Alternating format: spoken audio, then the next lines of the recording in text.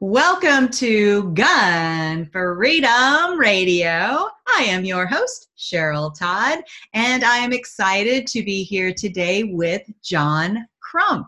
Now, John is a firearms journalist and NRA instructor. He is the Virginia State Director of Gun Owners of America and a lifelong constitutional advocate. John is one of the organizers of an event coming up in April of 2020. We're already leaning into 2020 in Virginia called Gun-a-thon for GOA. Welcome to the show, John. Thank you for having me on. Absolutely. So tell us about this. What the heck is a Gun-a-thon? The Gun-a-thon is basically a fundraiser for GOA, and also it is to push acceptance of 2A issues among the 2A community and beyond. Maybe bringing some people who are on the fence about 2A over to our side. We're going to be having a lot of speakers there, including you. Yay! Yay for me to be invited. Thank you so much. We're going to be having like other speakers like Maj Toure of Black Guns Matter, who's an incredible speaker. Kevin Dixie of NFC Firearms is going to be speaking. Philip Van Cleve of the Virginia Citizens Defense League. Eric Pratt of GOA. John Patton of the Gun Collective. Just a wide range of speakers. And in addition to the speakers, we're going to be having some big name YouTubers. Eric from Iraqi Vet 888 is going to be there. Hank Strange is going to be there. A bunch of people. American Gun Check. I'm not sure if you're familiar with her, but she does some great work in acceptance. She's been basically documenting her foray from a non-shooter into shooting, which is kind of cool. So it's going to be really, really awesome. In addition to that, we're going to have a bunch of manufacturers there that's going to bring out their firearms to display, and people are going to be able to actually shoot. So think of it as like a lot smaller than NRA, but you can actually handle and fire the stuff that they have there. We got 33 lanes. We even have some machine guns coming, so that's going to be really cool. It's going to be a good time. That is awesome. And I'm excited that I'm going to get to meet in person some of these wonderful people that are doing great work out there that I have known for years, some of them, but only online. And so I'll get to meet them in person. And those opportunities are so important. That is where you really can gel your connection, your relationship, help you realize, oh, this person really needs to meet this other person in my world. And I really applaud you for putting something like this together, and especially with the idea that one of your goals is to reach the ungunned, so to speak, right? Yeah, we're actually going to have some celebrities that I cannot say right now. I can tell you one. Jason David Frank, who played the Green Ranger in Power Rangers. Oh, cool. He's a young guy, so he's going to be there. And he actually brings in a lot of people. I didn't realize the size of his following, but he has like 7 million followers. So people come out just to see him. And there's some other big name people that we haven't named inside politics and outside politics in the celebrity world that are going to be coming out. So it's going to be a great time. Fantastic. I cannot wait for that. When I was typing up my notes for this, I had put, April 2019, and I was like, no, wait a minute. We are already talking about the year 2020. And of course, that's, there's a lot of ground to cover in the year 2020 because we have elections coming up. We have all this talk about our Second Amendment rights, and anything that we can do to help people understand us better, right? As human beings who value our Second Amendment rights and understanding the tools themselves is so vital and so important.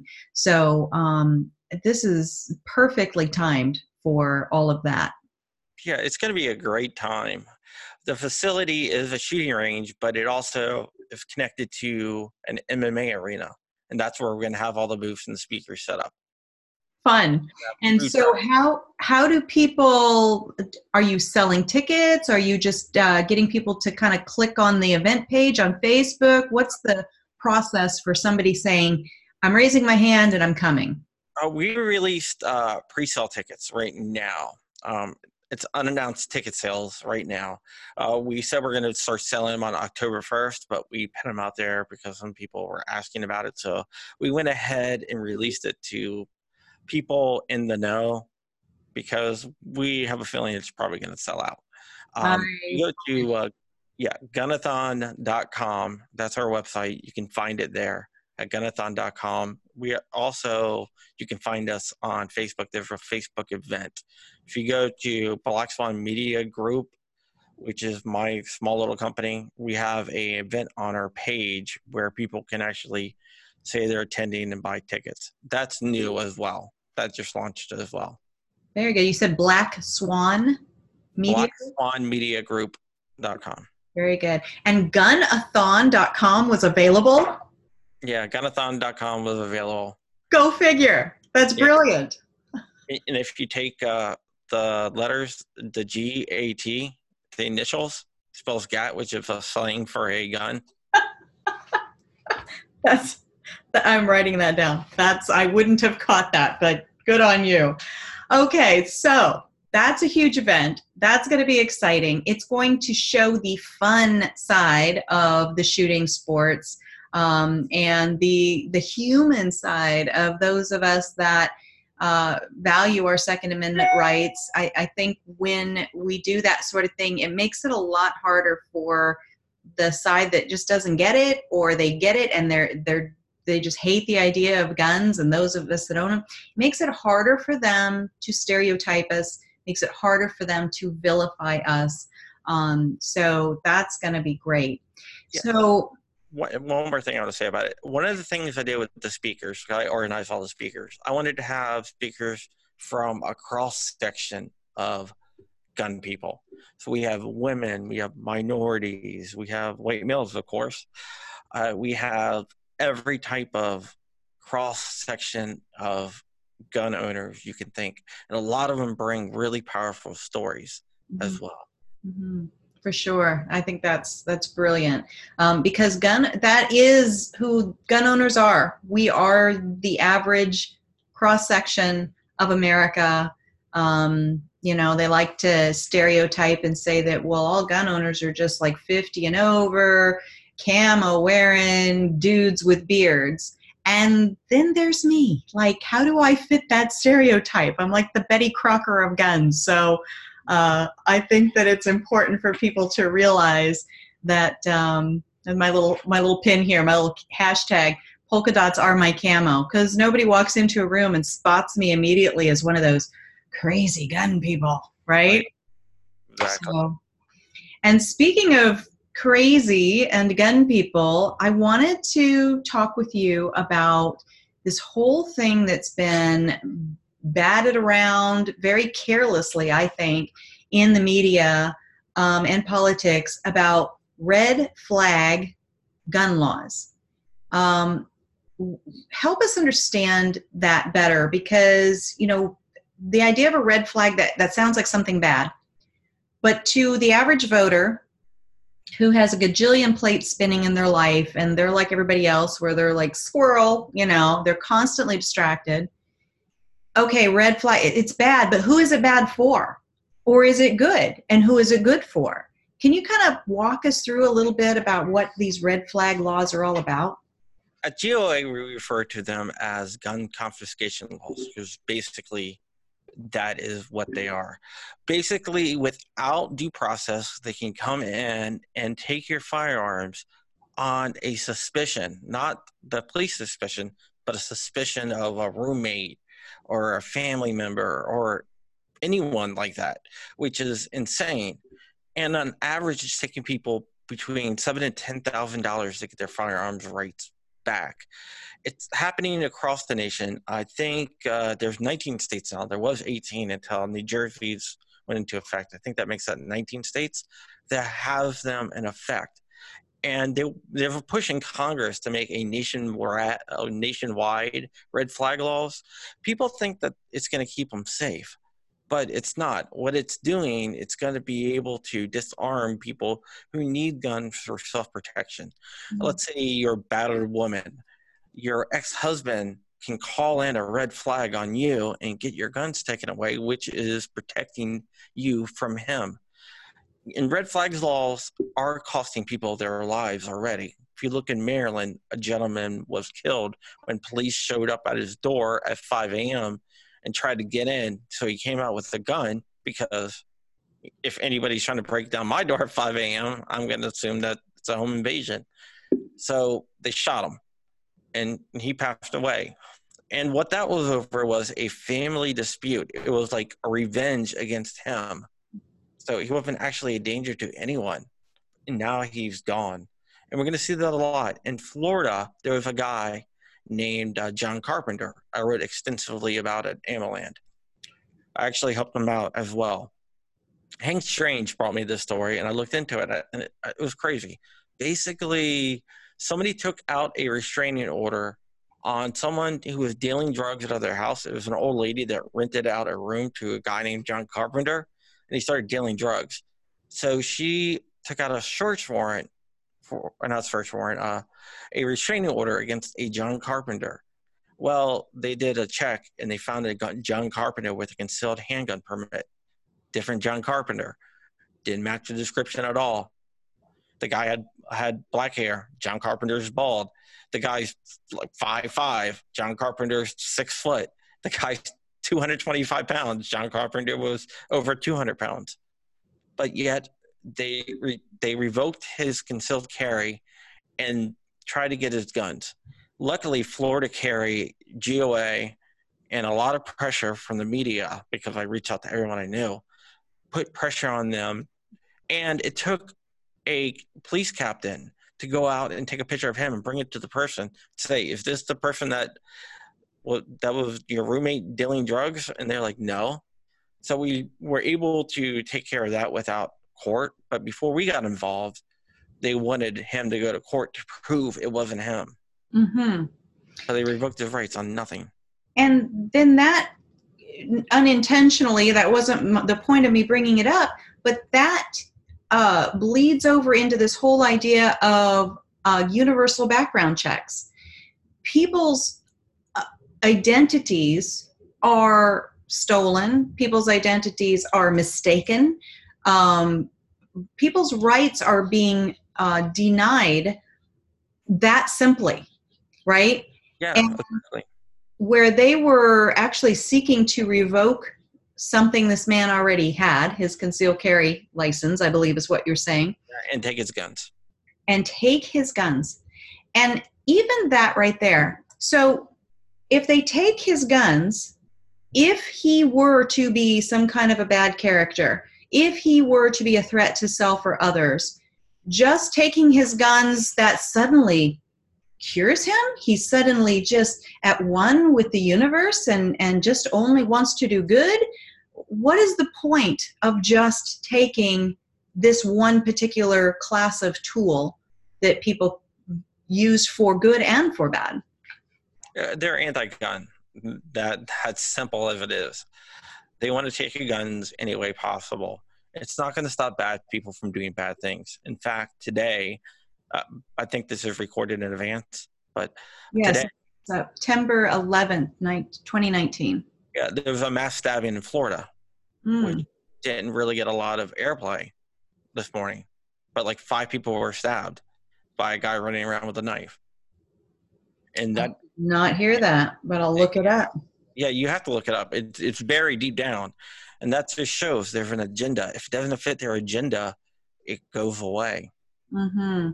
Well, what do you think it is that's causing people to just kind of like buy into this whole, oh yeah, red flag gun laws are good, and they just start doing this agreeing head bob instead of thinking it through, realizing that people do use knives to harm themselves and others, and that the thing that needs to be quarantined is the person that is a threat to self or others.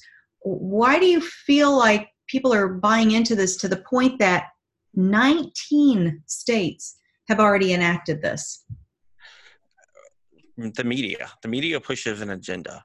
They want to push red flag laws. So you're not going to see the evils of red flag laws. They're going to show you, hey, this works. This works. They're going to bring on people who support it, and then build up public pressure for red flag laws, which then causes the Republicans to relent on it because they don't want to look bad in the eyes of their constituents. But red flag laws are not only a violation of the Second Amendment, but a violation of the due process clause of the Constitution. But people are being, I hate to say it, they're being brainwashed by the media. They're not doing their own research. Mm-hmm. One thing I hear is it's going to cut down on suicides. And if you look at the suicide rates in the United States versus the Scandinavian countries, where people on that side usually like to point, the suicide rates in the Scandinavian countries are higher. It's higher in Germany. It's way higher in Japan, higher in Russia. So it's higher in all these states and all these countries that have strict gun laws, but yet they have more suicides. So by saying red flag laws is going to reduce the number of suicides, I disagree. Mm-hmm. You've got evidence to show you that that is not automatically going to be the case.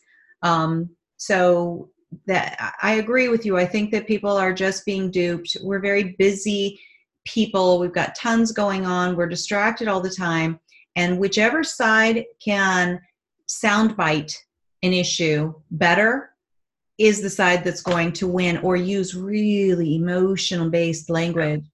And right now, that is the side that is against freedom. And we truly, on this side of the gun, of the rights issue, we have to get better about being able to portray our messages in smaller bite sizes that use just enough emotion to capture people's attention, but then immediately go into logic so that it sticks in their brain and they're able to remember it when it's time to stand in front of a ballot box or to call their legislator. So emotion is good to spur people to action, but actions based solely on emotion is bad. Absolutely. Absolutely. And, when you talk about and in different states, different people are allowed to make the initial call to red flag someone. But in some states, it's a coworker. And I'm like, have you never heard of people sabotaging one another in their, a competitive career field or something? That it's just a bad plan. And then when people are like, oh, but it's those closest to him, so your family member. Have you never seen a ugly divorce, right? Or parents who are, maybe aging parents, maybe their children aren't associating well with them and they're getting red flagged. This whole thing is just going to cause the courts to get filled up with, the garbage that happens in families and relationships. It's going to cause tons of gun confiscation. And there's no real clear pathway in some of these states for, okay, how do I, A, get my reputation back once I've been red flagged? B, how do I afford to defend myself in court? The time it takes off work to go into court, that's a consideration. And how do I get my firearms restored to me? And are they going to even be in good condition anymore? Because I've seen how certain agencies will collect firearms and they basically throw them in a 50-gallon garbage can. And, people collect firearms and they have a lot of their financial wherewithal tied up in their firearms collections. And, one ding, one scratch, and something that was worth money is now worth less. There's a collector in Philadelphia who had his massive arsenal of guns, his 34 guns taken, and NBC called it a massive arsenal, but he was a collector. That's barely a start, right?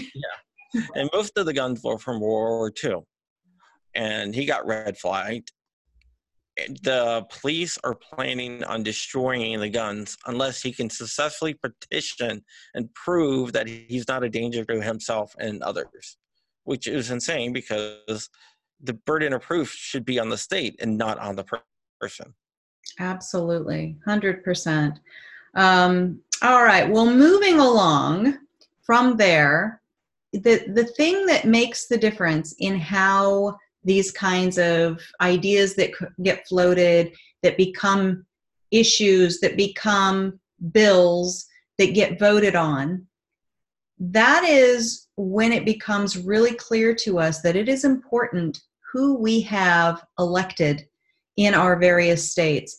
Like here in Arizona, we used to be very, very conservative, very red, as they say, for the GOP party, the Republicans. We're much more purplish now. It's a blend. Our governor wears the R on his chest, right? The Republican. And but he's very squishy on some of the gun laws. And he likes the idea of the red flag gun law.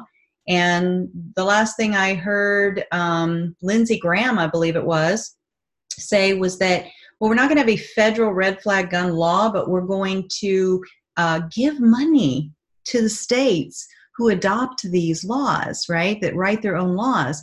Well, what does a politician love more than some federal money?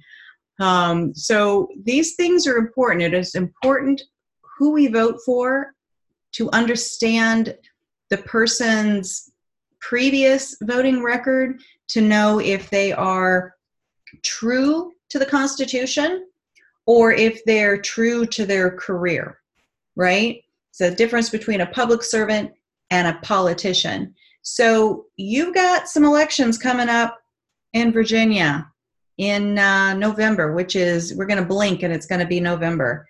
Talk to us about what's going on there. Well, over the summer, they had a special session on guns, and it was the can would kick down the road to November when they're going to vote on all these gun stuff, like an assault weapons ban and magazine limitations and red flag laws and stuff like that. And that's going to be in November. The Republicans and the pro-gun people hold the majority of one person. And that one person was decided by picking a name out of a hat because there was a tie. And that's how they break ties in Virginia. They pick a name out of a hat. Okay, if that's working for you. Yeah. So if that would have went another way, we would have a bunch of gun laws on the books. So everyone in the Virginia legislature is up for re-election in November. It's important that we get as many pro-gun candidates re-elected as possible and try to expand our margins. But if we don't, we're going to lose a lot of gun rights. Nick Freitas, who's down in the southern part of Virginia, he is running a write-in campaign because for some reason he's not on the ballot, and I'm not sure really what happened and how that happened, but so we need people to write his name in. We need people to campaign and let people know about him. We also need other pro-gun candidates to be pushed. So what I want everyone to do is, in Virginia, is, and everywhere actually, is to look up where they stand on pro-gun issues. Are they anti-gun? Are they pro-gun? And also look at the other issues and vote for who you think that's going to expand your freedom and not take away your rights. So there's lots of sites like Ballotopia is out there, which has a breakdown of every candidate in every state race. And you can look on there. But I would highly, highly suggest, if you are pro-gun in Virginia, to get out there and vote for the pro-gun candidates, because we are this close to losing our gun rights in Virginia. And that kind of takes me to my next question. So people that are listening or watching this all across the nation, they might have been tempted to check out, like, well, I live in Virginia, so why do I care what's going on there? Why should they care what's going on in Virginia and all the states across the nation? because it's a domino effect. The more and more states that pass anti-gun laws, the harder it is for you to get your guns. And that also emboldens the gun grabbers so they can concentrate all their money on different states. If we defeat them in all 50 states, they're not going to have enough money because money is the key to getting these issues passed. But if we let them pick off one state after another, then your state's going to be vulnerable. Mm-hmm. You might say, well, my state's never going to turn blue and be anti-gun. But look at Virginia. Virginia used to be a solidly red state as far back as like 10 years ago. Mm-hmm. It was solidly red, and now we're a blue state. Mm-hmm. So that's in one generation changed, and we have to change it back.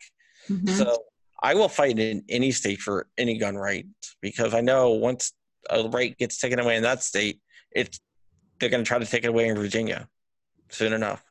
Well, absolutely. And, that's one of the things that is it's frustrating and infuriating, actually, to me, that the Constitution, the Bill of Rights, which the Bill of Rights is the firewall that tells the government you're not allowed on this side of that, right? So the Second Amendment is not for the government to even be monkeying with. So people that want to jump over that wall, they've happened to just have grouped into this camp called the Democrats. Yeah. And people that have decided, well, maybe just because the other side is over here, well, we're going to be over here and we're going to be for our constitutional rights and our Bill of Rights, or maybe they truly believe in it. I think there's a mixture. But it's infuriating to me that it has become a political volleyball, right? These rights, they're civil rights, they're human rights, they're women's rights. Your right to protect and defend your one and only life, that is given to you by your Creator, by nature, by God, whatever your particular spirituality would say. And it's infuriating to me that by just saying, well, Virginia is a blue state, means that you guys have your gun rights threatened, your constitutional protections of your God-given natural rights. That is to me, that just cheapens all the work, all the sacrifice that our founding fathers went through when they pushed tyranny off of the shores of this nation. Yeah, they're called inalienable rights, and that means from the Creator, God, whatever you want to believe in. That's where they come from. The Bill of Rights, which the Second Amendment is a part of, sometimes is referred to as the document of negative liberties. Doesn't mean negative liberties for the people, but negative liberties for the federal government, saying you can't touch these. And the Bill of Rights is different from the rest of the constitutional amendments because they say these are inalienable rights. We're not giving you these rights. You have them. We're just saying that we acknowledge that you have them and they're not from us. They're from the Creator and we can't touch them. Absolutely. And yet they are touching them in every state. They're trying everything they can to try to get over, around, under, or through that firewall of the list of negative rights. And it's frightening, actually, to think how much ground they have. They, meaning the ones that don't value our rights, that are the enemies of freedom. It's amazing to me how much ground they have been able to gain to infringe on something that the only place in the entire Constitution or Bill of Rights, the only place that the rights for dummies clause, right? You can't screw this up clause shall not be infringed. The only place those words appear is in the Second Amendment. They're like, all right, we're going to make this so that nobody can misconstrue it. And yet here we are, piece after piece after piece of those freedoms and those rights we have given away. I don't think anybody took them. I think we gave them away. And right now we have people that are basically wanting to throw the rights at the government and say, please, legislators, please take this from us. We're just not responsible enough to have this, or my neighbor's not, right? And by the way, I think they need a red flag law because I heard them yell at their dog, right? Right, exactly. People who say the Second Amendment isn't about an individual right to own guns is either one of two things: either seriously misinformed or intellectually dishonest. If you read the Federalist Papers and the Anti-Federalist Papers, you can see exactly what they meant in the Second Amendment. They go into in depth about it. If you look at the writings of Madison, who actually wrote the amendment, he says what it means in some of his writings. And by saying that it doesn't mean that, it's unfathomable that anybody who read the writings of Madison, the Federalist Papers, the Anti-Federalist Papers, would actually think that.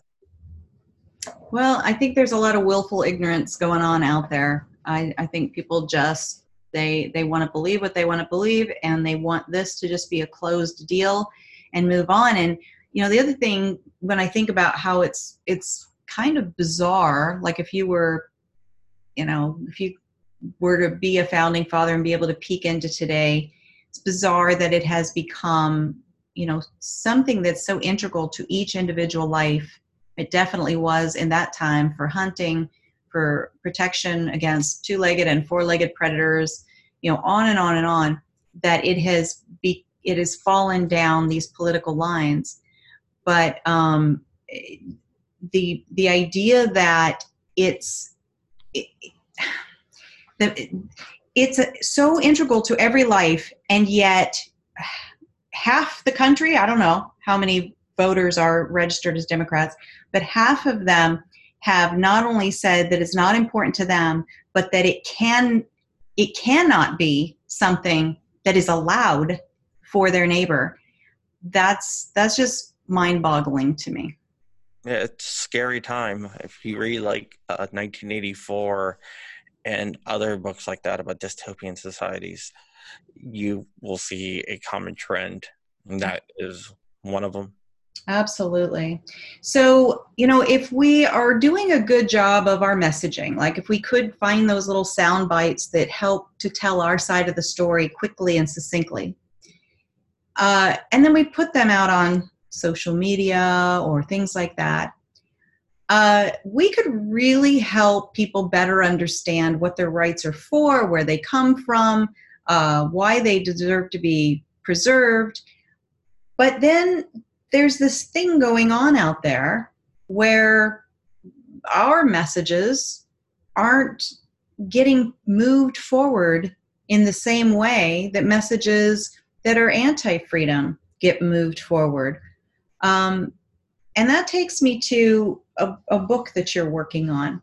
You said you're working on a book about deplatforming tactics. So deplatforming, what is that exactly?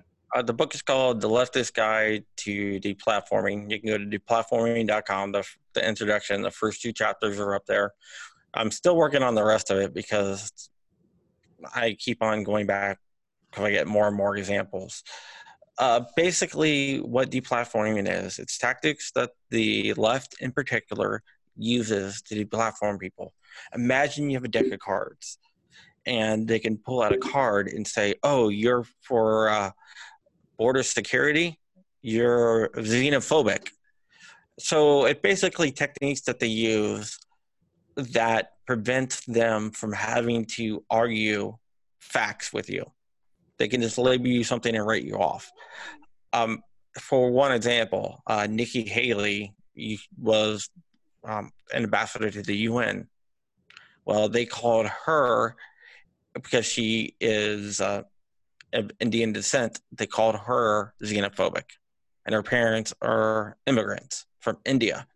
And if you brought that up, they said, look, she's not even using her real Indian name. She's using Nikki. And her last name is Haley. That's not her real last name. Well, she got married, so she took her husband's last name. And Nikki is a word in Hindu that means little one, which was her nickname growing up. That's one example. Dinesh D'Souza gets called all sorts of names and as well. If you look at Patriot Prayer, they call Joey Gibson a white supremacist. Joey Gibson is of Japanese descent. And the vice president of Patriot Prayer is Samoan, but they call them white supremacists. It's basically labeling you something and trying to get the media to buy into it that you're not, so they don't have to argue facts with them. And the book goes through and it lists different techniques that they use, whether it's the race card, xenophobic, Islamophobic. The Quilliam Foundation was called an anti-Islamic organization by the Southern Poverty Law Center. They eventually got sued and had to pay a lot of money to Quilliam Foundation and release a public apology for that. But that's one of the things they do. The Quilliam Foundation is a foundation ran by Muslims to combat Islamic extremism. So they were calling them Islamophobic when they're actually Muslims themselves. Isn't that? And you know, I thought it was bad to stereotype. Exactly. Clearly, it just depends on which side of the political aisle you ascribe to. Well, yeah, they love to stereotype people on the right. It's really upside down world. And when you talked about novels about dystopian societies, really, I mean, I was very, very late in life to read The Animal Farm, but I read it just a couple of years ago, and I was like, oh my gosh, we're in it. We're on the farm right now. Exactly. With the constant repetition of just certain things, and then the sheep just pick it up, and now it becomes reality because they just heard it enough times.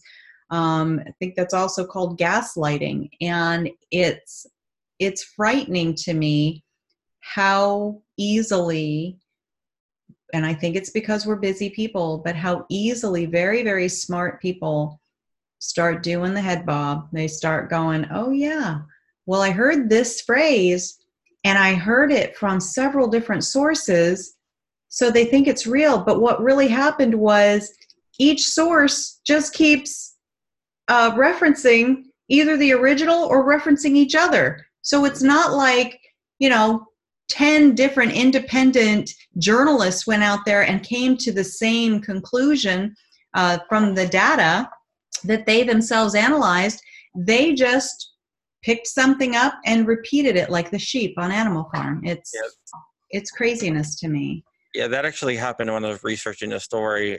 There was a statistic which was like way off. I cannot remember exactly what it was, but it was like way off. And I knew it was very off because I looked at the FBI data and the CDC data. And I was like, okay, this is way off. So I contacted the source who printed it, and they said, this is our source. And I kept on going around and around and around until I got referred back to the original article that I was researching. There you go. No, so the number was false because it wasn't really based on anything, and no one's really sure where this number came from.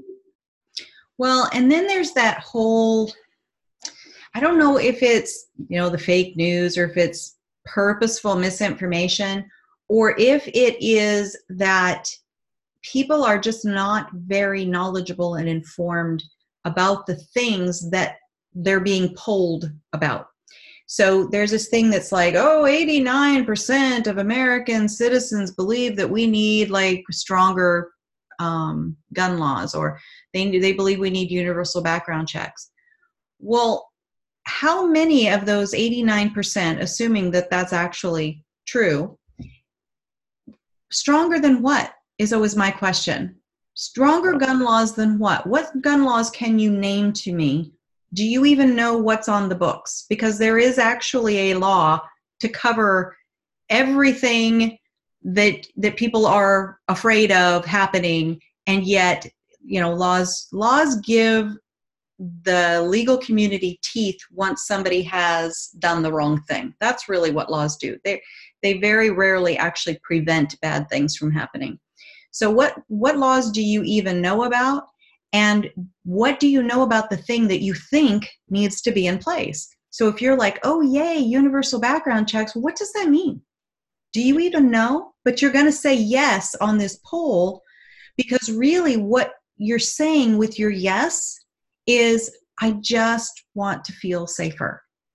Well, and if people could understand, well, me too. I want to feel safer too. That is why I carry a firearm, and why I train, and why I've instilled those values in my daughter to be her own immediate responder. We all want to feel safer, but I don't believe that putting the boot of government on the neck of my neighbor is the way to do that. well, Elon Musk once said that 80% of all statistics are fake. I kind of agree with that. That's cute. He used a statistic to do it. That's good. Yeah, that's a part of the joke, I guess. But I've actually done research into how they get these numbers. And what I found is usually they're from people like the Brady campaign, which is a huge one that does all these polling. And the way they do the polling is with loaded questions. Mm-hmm. They don't say, do you believe that we need more gun laws? They will say, do you believe that we need to stop mass shootings by adding more gun laws? So right. they phrase it in a way where you're like, yeah, I believe that there should be less mass shootings. Right. But, Are you going to say, no, I think we've got the right number of mass shootings, or no, yeah. I think we need more mass shootings? So yeah, you're right. They word it exactly in such a way to guide the answers that they're looking for. Yeah, both sides do that, but I mean, just a technique. It's been around forever. Mm-hmm. I had a statistics professor in college who talked about, you tell me what you want it to say, what you want people to say, and I will get you a survey with random people with the results that you want. That's the truth. That is the truth. Well, so how do we talk to people who still have an open mind, who they're not in the camp of, everything with a trigger is evil and has to be beaten into plowshares, right? Or the people that are already strong on the Constitution, they're not going to, from either polar opposite, they're not likely to move from their place. But we have all this area in the middle, people that truly are open to hearing dialogue, hearing debate, not being talked at, right? Not being talked down to. How do we engage that community to gain a greater level of acceptance, to re-normalize, really, is what it would be. Firearms used to be the most normal thing to be in everybody's home. Like, you got a drawer full of knives and you've got a few guns around that do different things, right? Shotgun for one thing and a pistol for another, and rifle for another. It was very normal. Somehow it's become unnormalized. How do we bring people back to the mindset that it is just a tool, and it's a very valid tool to want to have in your home? I think you hit the nail on the head when you say don't talk at them. What I would suggest is to listen to them. Listen to what their concerns are. Basically, you're going to hear the same things over and over again, but that's fine. But just listen to it. They're going to tell you, I feel unsafe going into a school. I don't feel unsafe for my kids in school. And then you ask, why do you feel unsafe about your kids in school? And they were like, well, I'm afraid of mass shootings. And then I ask questions like, well, do you know how many mass shootings there are? And usually they're like, no. And instead of saying, well, guess what? They're blah, blah, blah. You say, I've done a lot of research into this, and I've actually saw that there's actually less mass shootings now than there was 5 years ago. And instead of talking to them, just find out what the concerns are and speak to that point instead of talking at them. I was talking about an assault weapons ban. An assault weapons ban. I usually use my two fingers. Yes. With someone who said, "Oh, we should do it. It would lessen crime." And I was like, "Oh, why do you think that?" And another guy piped up and goes, "You're wrong. It won't lessen crime." Blah blah blah. And I was like, "Don't argue with them. Listen to them, then give them your point of view. Because when you argue with someone and you take an adversary stance against them, they're gonna pull back and they're gonna go try to defend their ideas because they feel like they're being attacked. So you got to talk to them in a way where they don't feel like they're being attacked, where they just feel like it's an exchange of information. And usually you can flip them that way. Once they actually look at the subject with real data, they usually like, maybe you're right. But if you attack them, it's not going to work. Well, that is so true and so valid. And in any relationship, in any conversation that you have, if you, what's that? It has to be two ways. It does. And you have to establish a I am for you stance. If you're immediately in an adversarial stance, then they definitely don't feel that any information you offer them is for their benefit. They're going to feel that it's for your benefit. Yeah, and what's that? It's like you're trying to take them down. You're trying to make them look stupid, which we shouldn't be doing. Exactly. People that truly are still open-minded, we're doing them and ourselves a disservice if instead of talking to them as who they are, we're seeing, like, painted over them the last, staunch anti-person that was flaming you on Facebook or whatever. That's not fair and that's not right. Engage each person, I think is what you're saying, as an individual, and engage their concerns as valid, because they're valid to them, whether they're valid to you or not. Devin Perkins, I take it. Devin and I were down in Richmond for a gun rights rally a couple months back, and he talked to an anti-gun person that was on the anti-gun side of the anti-gun rally. We had a pro-gun rally. And by talking to her, he was able to flip her to our side. Well, see, that's the thing right there. And I mean, he's a kind person to begin with. And I think that goes a long way right there. People that they see themselves as a hammer and all they're doing is looking for the next nail to hit. I think we may have too many of those sometimes on our side. Oh, yeah. So that's huge credit to Devin and to the person who was open-minded enough to listen to what he was saying. So absolutely. That's awesome. Well, we've got to start wrapping up, but we talked earlier about the Gunathon, so I definitely want to wrap up on telling folks again how they can get their tickets and get involved in that. But it's the Gunathon for the GOA. Tell us just a little bit more about what is the GOA? What do they do? Gun Owners of America is the true no-compromise gun lobby.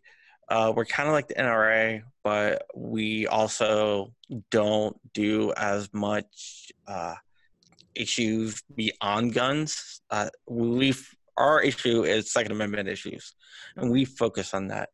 We're against universal background checks. We're against the NFA. We're against red flag laws. We don't believe any of that's going to make you safer. We believe that it's going to make us less safe. And we're not willing to compromise on our principles to score a couple victory points. So you're not going to see like a GOA TV or anything like that either. All of the money goes to gun rights. It's a very, very tight budget. So we save money wherever possible. Mm-hmm. Like if I get sent somewhere with Jordan, who's the director of communications, we're going to look for the cheapest hotel we can find and split the room, Mm-hmm. because that way it leaves more money to the GOA to do good stuff like fight for gun rights and That's awesome. So file lawsuits and whatnot. GOA TV, this is GOA TV right now because you're the representative and right? So this is our version of that. And what I think is so interesting is that you described, the first thing you said about the Gun Owners of America is that you're the true no compromise group. And yet what was the topic we were just talking about is that doesn't mean that you can be a no compromise person when it comes to your rights and not be a hammer looking for a nail, engaging everyone around you. I think that's an important point to put on that, is that being able to communicate with others and message well and help people feel heard and also educated so they can come to their own conclusion. That's very cool. You wouldn't think that that would be top of mind for something that describes himself as a no compromise group. Yeah. I mean, hammers are needed some places. Mm-hmm. Like, if you're going against a true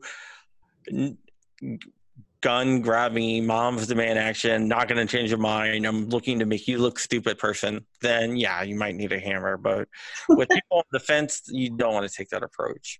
Absolutely. All right. So as we wrap up, tell folks how they can not only follow John Crump himself, who's a very, very busy journalist, but also how do folks find more about the Gunathon and get involved in that? Gunathon is easy, gunathon.com. No dashes or anything, just gunathon.com. To find me, you can find me on AmmoLand. If you go down to contributors, you'll see my name when you click on that. John Crump. I write probably 30 articles a month, so there's a lot up there. You can also crumpy.com, CRUMPY.com, links to my articles and whatever I'm doing as well. I relaunched my YouTube channel after YouTube decided I'm a hurtful person, or I put out hurtful content, Second Amendment stuff only. So they shut down my original channel. But now I got a new channel, John Crump 2, which hopefully will stick around for a little bit. And that's about it. Or Real John Crump on Facebook, Real John Crump on Instagram, and Crumpy SS on Twitter. Very cool. Thank you so much for all that you do. It is important. It is valuable.